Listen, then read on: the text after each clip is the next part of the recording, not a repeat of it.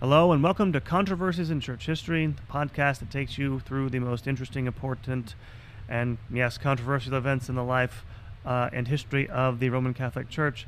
Hello and welcome again. My name is Derek Taylor, your host for this podcast. Welcome all our listeners once again. Thank you for everyone listening out there and keeping the podcast going, and appreciate it. If you like, you can find Controversies in Church History on the web at churchcontroversies.com. There you'll find links to all the episodes, which are hosted by Spotify for podcasters, as well as a blog where I post some original content there, and link to my writings, which are in magazines like Crisis, 1 Peter 5, and other venues. I also find us on social media, Facebook, Twitter. I tweet things occasionally, or whatever it's called, X. We should call it Twix. That'd be easier. And on YouTube as well. Our YouTube channel needs to be updated. I will post everything that's been backing up on there soon. And finally, if you like the podcast, want to keep us going, want to make a donation, that's fine. You can become a patron on Patreon. There's a list of things you can donate. There's a few bucks a month, basically, if you want to do that. And do want to thank, as always, the people who are patrons of the podcast. Very much appreciate it. Humbled by your support. And thank you again for that. So, welcome again to the podcast. New episode, little single episode here. This is an episode, which is one of these things I do occasionally, is take an old blog post and sort of retcon it, re-outfit it for a little episode. And this is one of those, actually an article I tried to get published, couldn't find anywhere to take it. And so today the topic is Modernism as Colonialism. And, you know, modernism's a favorite of, the demographic for this podcast, conservative and traditionalist Roman Catholics. And modernism as the sort of rejection of tradition and embracing of modern ideas. I'm using it very loosely in this article. But the crux of the article is that modernism is kind of like Western colonialism. I'm going to make that comparison throughout the essay, in which, you know, you're meant to sort of overcome the past, that modern colonizers, I'm thinking the 19th century, you know, the scramble for Africa and all that, when European powers were trying to carve up the world because they had an enormous technological advantage on the rest of the world, and viewed the people they colonized as backward, as, you know, as on the wrong side of history, to use one of the current phrases. And so the article sort of compares those two things and talks about it through the lens of a book I used to teach in my old Western Civ class. So, without further ado, I'll get to the episode, Modernism as Colonialism. When I used to teach my great books, Western Civilization courses, I gave them a theme. For the modern half of the survey, one of my themes was revolution. My goal was to put it in the minds of students put into the minds of the students the destruction that accompanied the creation of our modern world. I mean, social and cultural destruction. At the top of my syllabus for my class, I always put a quotation from Vladimir Lenin to make my point, which goes, quote, "Revolution without firing squads is meaningless." Western civilization has experienced many such revolutions in the past 200 years, but we are currently experiencing one right now, which began in the 1960s, though it was connected to those earlier events in a distant in time, like the French and the Russian revolutions. Our current revolution, which is a cultural revolution, is not, like those others, a matter of violent overthrow, but of constant subversion and disintegration of settled patterns of belief about virtually everything, in favor of a vision of progress which the revolutionaries proclaim will liberate the oppressed from their backward past and vindicate the victims who have suffered under it. Every familiar story, every traditional belief must be retconned to meet the current thing, TM, and reflect the latest cultural advancements toward equality, fraternity, or whatever revolutionary ideal is on offer. The icon painter turned cultural guru Jonathan Pajau has elucidated this in detail on his YouTube channel and in his collaboration with Jordan Peterson. Marxists made similar claims in the 19th and 20th centuries, of course, but Marxists were concerned primarily with material life and not beliefs, or what we now call culture. This is what makes the era we live in so different from earlier revolutions. It is less specifically aimed at political power or material gain, and more towards ideas and beliefs. And the rise of digital media in many forms has made this process ubiquitous and unavoidable. Everyone who is at all concerned about this, especially faithful traditional Roman Catholics, is quite aware of this phenomenon. You can hardly avoid it, either at your local movie theater, on the internet, or often at your local parish. This sense of having your most cherished beliefs undermined by a seemingly overwhelming force over which you are powerless is not unique to our current revolution, however. Something like it was experienced by the peoples of Africa and Asia in the 19th century, when confronted with the colonizing efforts of Western European powers. Nations such as China, which had been long one of the most powerful civilizations of the world for many centuries, watched helplessly as foreign powers carved up spheres of influence within its territory and dictated to its now powerless emperors. In doing so, these colonial powers often changed, if not destroyed, ways of life that had not appreciably altered in millennia. The superior technology of the European colonizers went hand in hand with a narrative of superiority, of the progress of the West and the backwardness and decadence of the East, or at least non-European powers. Even the one exception to this colonization, Japan, warded off colony status by westernizing its own country, bringing Western industry and government to replace traditional Japanese customs. In other words, Western colonialism amounted to a revolution imposed upon colonized peoples. In my course, I included a section on colonialism, and we read 2 books to learn about this time period: Joseph Conrad's Heart of Darkness and the novel Things Fall Apart by Nigerian author Chinua Achebe. Conrad's book famously looked at colonialism from the point of view of a European. Achebe's book looked at it from the view of his people, the Igbo of modern-day Nigeria. And it is Achebe's work that can help us understand what we're going through today, both in the wider world, but also in the Catholic Church. Excuse me. His novel, Things Fall Apart, tells the story of Okonkwo, a great man among the Igbo people of Western Africa, and the great men of his village. But his life is turned upside down when he accidentally kills one of his kinsmen, and then is exiled from his village for several years. When he returns, years later, he finds Christian missionaries have become a presence in his village, drawing the villagers away from their traditional ways of life. When Christian converts disrupt a traditional ceremony, villagers retaliate by burning down the church. The British colonial authorities then step in, but when Okonkwo attempts to organize resistance to these authorities, he finds that the people of his village are not willing to fight. The novel ends with his life becoming a footnote in a report by an oblivious British bureaucrat who plans to write a book about what he calls the pacification of the tribes of the Lower Niger, or some sort of idiotic title like this. The whole point being that this man who led this full traditional life is reduced to a footnote in the life of this, functionary, this imperial functionary. From my description, you can see why I chose the book, for the British effected a revolution in Igbo society. And Achebe is a good instance of this. Chinua Achebe was actually the son of converted Christianaries in his village. They were some of the first Christians in his village. Like many African students during the colonial era, he grew up in the 1930s and 40s, he received his education from Christian missionaries, and he came to love Western literature. The title of his book, if you don't recognize it, is a quotation from a poem by the Irish poet, 20th century Irish poet, William Butler Yeats, called The Second Coming. And he went to university to study literature in Nigeria, but was dismayed when he read a European novel about African civilization, which depicted African culture in very racist terms, and as having no value whatsoever. So this sort of changed his outlook, and he'd already begun to try to recover. I should have mentioned this. He never ceased to be a Christian. He remained Christian, but he tried to recover his Igbo traditions, kind of in the face of his parents' disapproval. And he set out to write a novel which would vindicate his native Igbo traditions. And in 1958, he got his novel Things Fall Apart published and became an instant success.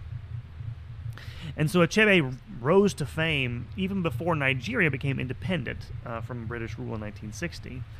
And then from the 1960s onward, there was a big, massive civil war in Nigeria, and so his country's been in had a lot of difficulties since then. But as I mentioned before, he never abandoned his Christian faith, but he wrote several successor novels to this, and in all of them he attempts to recover the traditions of his Igbo ancestors from the oblivion to which British colonization had condemned them. But what makes the novel so interesting is it's not an anti-colonialist screed. What makes things fall apart so compelling is that Achebe was very aware that there were evils present in Igbo society before the British came. In the novel, missionaries who come to Okonkwo's village, when they first come there, they find that the Igbo abandon twins in the forest. In other words, they think they're regarded as an evil omen, so they abandon them in the woods, and the missionaries come and rescue them and raise them. And this compassion for outcasts is how the missionaries gain a foothold among the villagers. And it's also how the dissolution of the village begins, because from there the missionaries begin to attack their customs as being, again, unchristian and anti-Christian or something like this. And Achebe's account of this is so fascinating because he never depicts them as thoroughly evil, though some of them are harsh and dismissive of the Igbo. Even the British colonial administrators are depicted less as militant imperialists bent on domination than as self-absorbed drones who think they are bringing enlightenment and civilization to savages, and so they go on destroying what they don't understand. It is easy to sympathize with Okonkwo, but it's Achebe's insight to recognize that traditional societies are sometimes, often, at variance with Christian revelation. The Church, in spreading the gospel, has oscillated between the approach of St. Boniface, destroying pagan idols without remorse, and baptizing parts of non-Christian cultures, as did Matteo Ricci in China. The Church shares much in common with traditional societies like that of the Igbo, but it must be admitted that bringing the gospel to such societies changes them irrevocably. This is an important point to remember, because modern ideologies like Marxism often imitate Christianity's impulse to transform the world without the benefits that Christian faith brings to these societies. In our modern society, this technique is also present. I say that technique of appealing to victims, like the missionaries in Okonkwo's village. The late René Girard observed how modern society turns Christian compassion for victims on its head, making Christianity the, quote, scapegoat of last resort, by radicalizing the concern for victims in an anti-Christian manner, unquote. By doing so, modern society tries to put the church in the same position as the Igbo, a backward society that needs to be, quote-unquote, civilized and updated by the new gospel. The phenomenon we call modernism is in some respects an internalization of this attitude on the part of Catholics, especially Catholic intellectuals. This is not surprising, as modernism, theological modernism, emerges in the church in the same historical context as did colonialism and Darwinism and progressivism in the late 19th and early 20th centuries. The sense, and I'm talking more here about the, not modernism as a set of doctrines, but as a sort of almost felt belief, let's say a mood that's less serious than I want to make it sound. This sense that the church is behind the times and it needs enlightened saviors to bring her out of her slumbers. And this idea, this conviction that motivated people like Alfred Loisy, George Tyrrell, and other modernists. And in this, they sort of have a connection to Europeans who felt it was their duty to bring civilization to the benighted places of the world, such as Africa.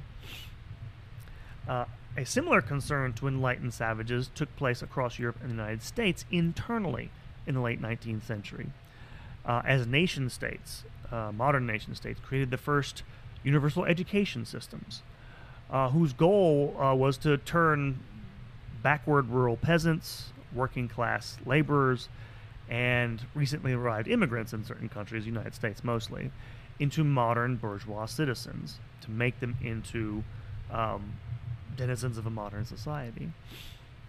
And the same sort of social Darwinian rhetoric that colonizers used to describe African nations under colonization, savages, those sorts of things, were also, I mean, the very same terms were also directed at populations considered to be backward on the home front. A lot of, for example, educational reformers in late 19th century France referred to these rural peasants in France as savages. Some of them, by the way, were kind of half literate, so they had reasons to say those sorts of things. But similar mindset. The theologians we call modernists were motivated by similar concerns. Theologians in France especially, but really in Europe generally, have labored under an inferiority complex since the French Revolution, that the church's beliefs are somehow just it's not even that, but its intellectual heritage is just sort of inferior to modern thinking. And the modernists were inheritors of this complex. Loisy and Tyrol both came from what you could call, quote-unquote, backward parts of Europe. Tyrol from Ireland, and Loisy from a rural area of France, rural peasantry. And they both became convinced by their contact with modern thought that the church had to abandon its ancestral beliefs. In the late 19th century, ideas like positivism is the idea that knowledge can only be had two ways, either through mathematics and logic or the quote-unquote positive data of experience. That things like metaphysics and theology were simply nonsense. Also, ideas like historicism. Historicism is the idea that effectively all ideas, beliefs, cultures are effectively historically conditioned. They don't transcend the historical context in which they were born. There are no basically immutable truths, essentially, for the really hard version of historicism. And these, first theologians who came into contact with this stuff, like Tyrol and Loisy, were simply not intellectually equipped to deal with these intellectual forces, and they succumbed to them, and therefore tried to make the church embrace these tenets. And this is the stuff that gets condemned in Pascendi by Pius X. However, even though the doctrines weren't necessarily embraced, the sort of mood has outlived the modernists themselves, this feeling that the church has to update. And you can see this in several partisans of what's sometimes called the Nouvelle Theologie.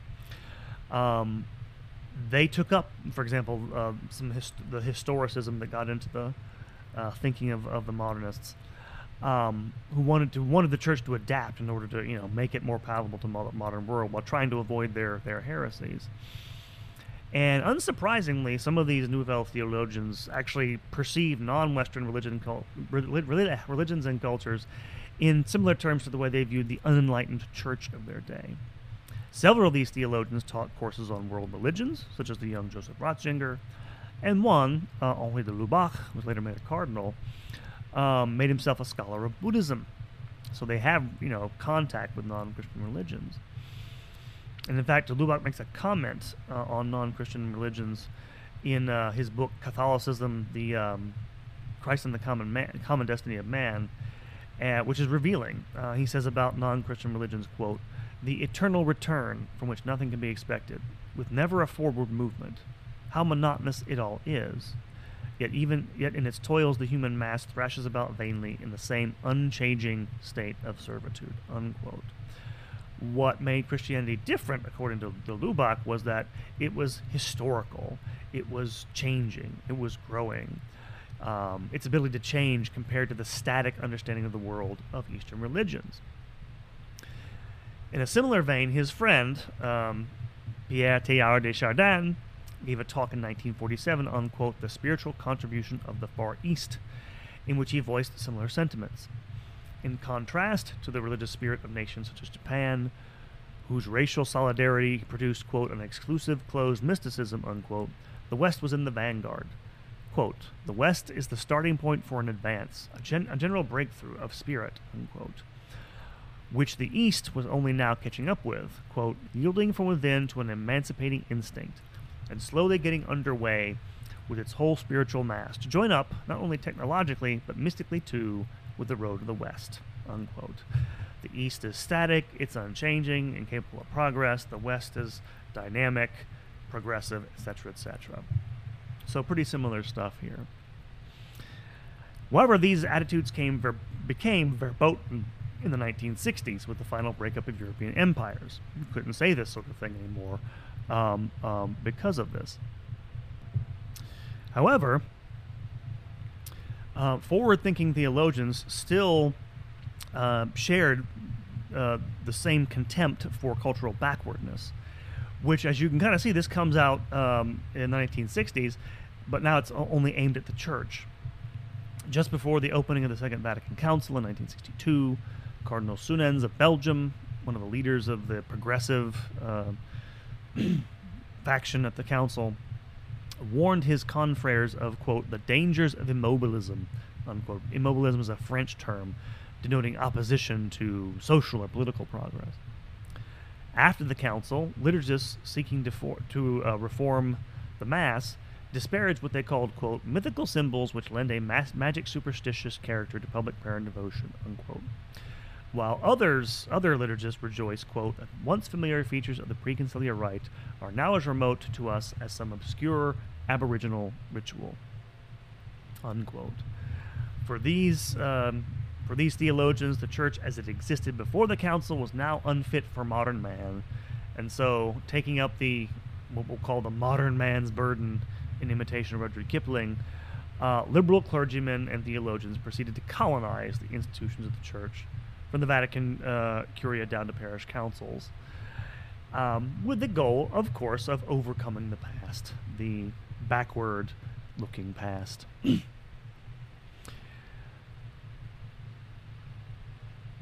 Dietrich von Hildebrand and others recognize the philosophical emptiness that underlies these types of attitudes, the simplistic nature of it. He critiqued the idea that change equals life and that stasis is death in his post-conciliar works such as The Devastated Vineyard. And I think many people today recognize the very crude and simplistic nature of this kind of attitude when directed toward other cultures around the world, right? We were taught to respect other cultures around the world, even if they're less technologically sophisticated than modern Western ones. But somehow not older Western culture. The Western past is seen as uniquely backward, uniquely corrupt, uniquely bad, apparently. And whether it be the removal of statues, the banning of the traditional Latin Rite, or even the burning of books. Yes, people have burned books because they had bad content in them. They must be wiped from the earth in a sort of modern inversion of St. Boniface's destroying of Donar's oak. If you know the story about St. Boniface, the oak tree was a pagan idol in ancient Germany. So, and no one exemplifies this contradiction better than the current pontiff. Pope Francis and his ecclesial allies have often inveighed against what they call the ideological colonization of the developing world by proponents of, things like transgenderism and stuff like this. But with regards to the church, the message is quite different.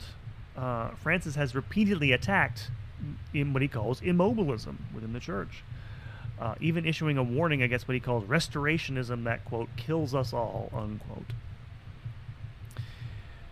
The only time I can recall this contradiction being acknowledged was when Cardinal Walter Casper, made disparaging remarks about African bishops in 2014 during the, if you can remember this far back, during the Synod on the Family, in which he said, quote, about the African bishops, they should not tell us too much what we have to do, unquote, referring to questions of sexuality. Some people complain that Casper's remarks were racist, but I doubt this. Africans are a protected minority in the liberal pantheon, but only if they follow the template which Casper's generation of church leaders used to understand their world. That they are the vanguard of history, and so they are superior to those they have quote-unquote left behind. And anyone who won't get on board with this so-called march of history is cast into the outer darkness, deserving to have their culture destroyed, really. This view of the world, that ceaseless change, even if, and perhaps especially if, it erases one's own heritage, is a sign of vitality and moral rectitude, perhaps made sense in the 1960s, when the baby boom cohort was demographically ascendant and seemed poised to sweep all before them. But now that cohort, which still dominates the church, makes up what is effectively a geriatric empire of graying older men and women, and the whole idea strikes me as absurd. No dominion is everlasting, wrote Salman Rushdie in his novel Midnight's Children. Rushdie's novel was about the end of the British Empire and the independence of his native India in 1947, and in earthly terms, he was quite correct. God's dominion, however, never ends. As with the Igbo and the peoples of India, faithful Catholics will have to pick up the pieces of their broken heritage and find a way to reconnect with it whenever the dominion of the colonizing power of modernism comes to an end. The histories of those people since decolonization have not always been happy, to say the least. The recovery from what is now a century or more of self-destruction, even though the church has a divine mandate those people lack, will be painful. The road to restoration will be just as painful, just as messy as it has been for Achebe trying to recover his Igbo traditions. But the promises of Christ and his revelation to the church give us hope that a restoration of sacred tradition will come in time if we but persevere and remain faithful. And that is all for this episode of Controversies in Church History. If you like what you heard, please tell a friend about it, share the episode, go like us on social media on our Facebook page, go become a subscriber to YouTube channel. Check us out on the web at churchcontroversies.com. And again, if you're so inclined, you can also become a patron of the podcast. You get a few things if you become a patron. You'll get bonus episodes. You get episodes without any ads in them. I have some ads on Spotify. One ad, make a little bit of whatever back off of that. Also, upcoming episodes and other things going on. Next episode to drop will actually be a bonus episode for patrons, patron-only episode, short episode. Hopefully you'll like it, enjoy it. Then you'll also have the next episode of our currently ongoing series on the history of Latinization of the Eastern Catholic churches, which the next episode will be next couple of days, I hope. Those two episodes are the next ones. Beyond that, I have a couple things cooking. Again, to our patrons, I do have some more bonus stuff coming. There will be interviews. God help me if I have to, whatever I have to do, it's going to get done. I had the internet situation has been rectified, so that's coming. Do some interviews hopefully soon. Some more better bonus content for you and our patrons. And some other interesting stuff coming up. I'll probably release, by the way, the next, normally for patrons, they get, this is one of the things you get as a patron, the series episodes, like I'll drop it, first part of the month, the episode for subscribers, then at the end of the month for everyone else. I think I may release that earlier just because I had, my mother passed and I've just been going through that, so I'm kind of behind on that. You'll get that next episode a little quicker for everybody, but the patrons will get it first. And so you have that to look forward to in terms of upcoming items from Controversies in Church History. And so that is all. Thank you all once again, listeners all, for listening. Really appreciate it. Appreciate your support. Keeps me going. And so take care, everyone. Have a great week. You'll be hearing from me soon. Take care and God bless.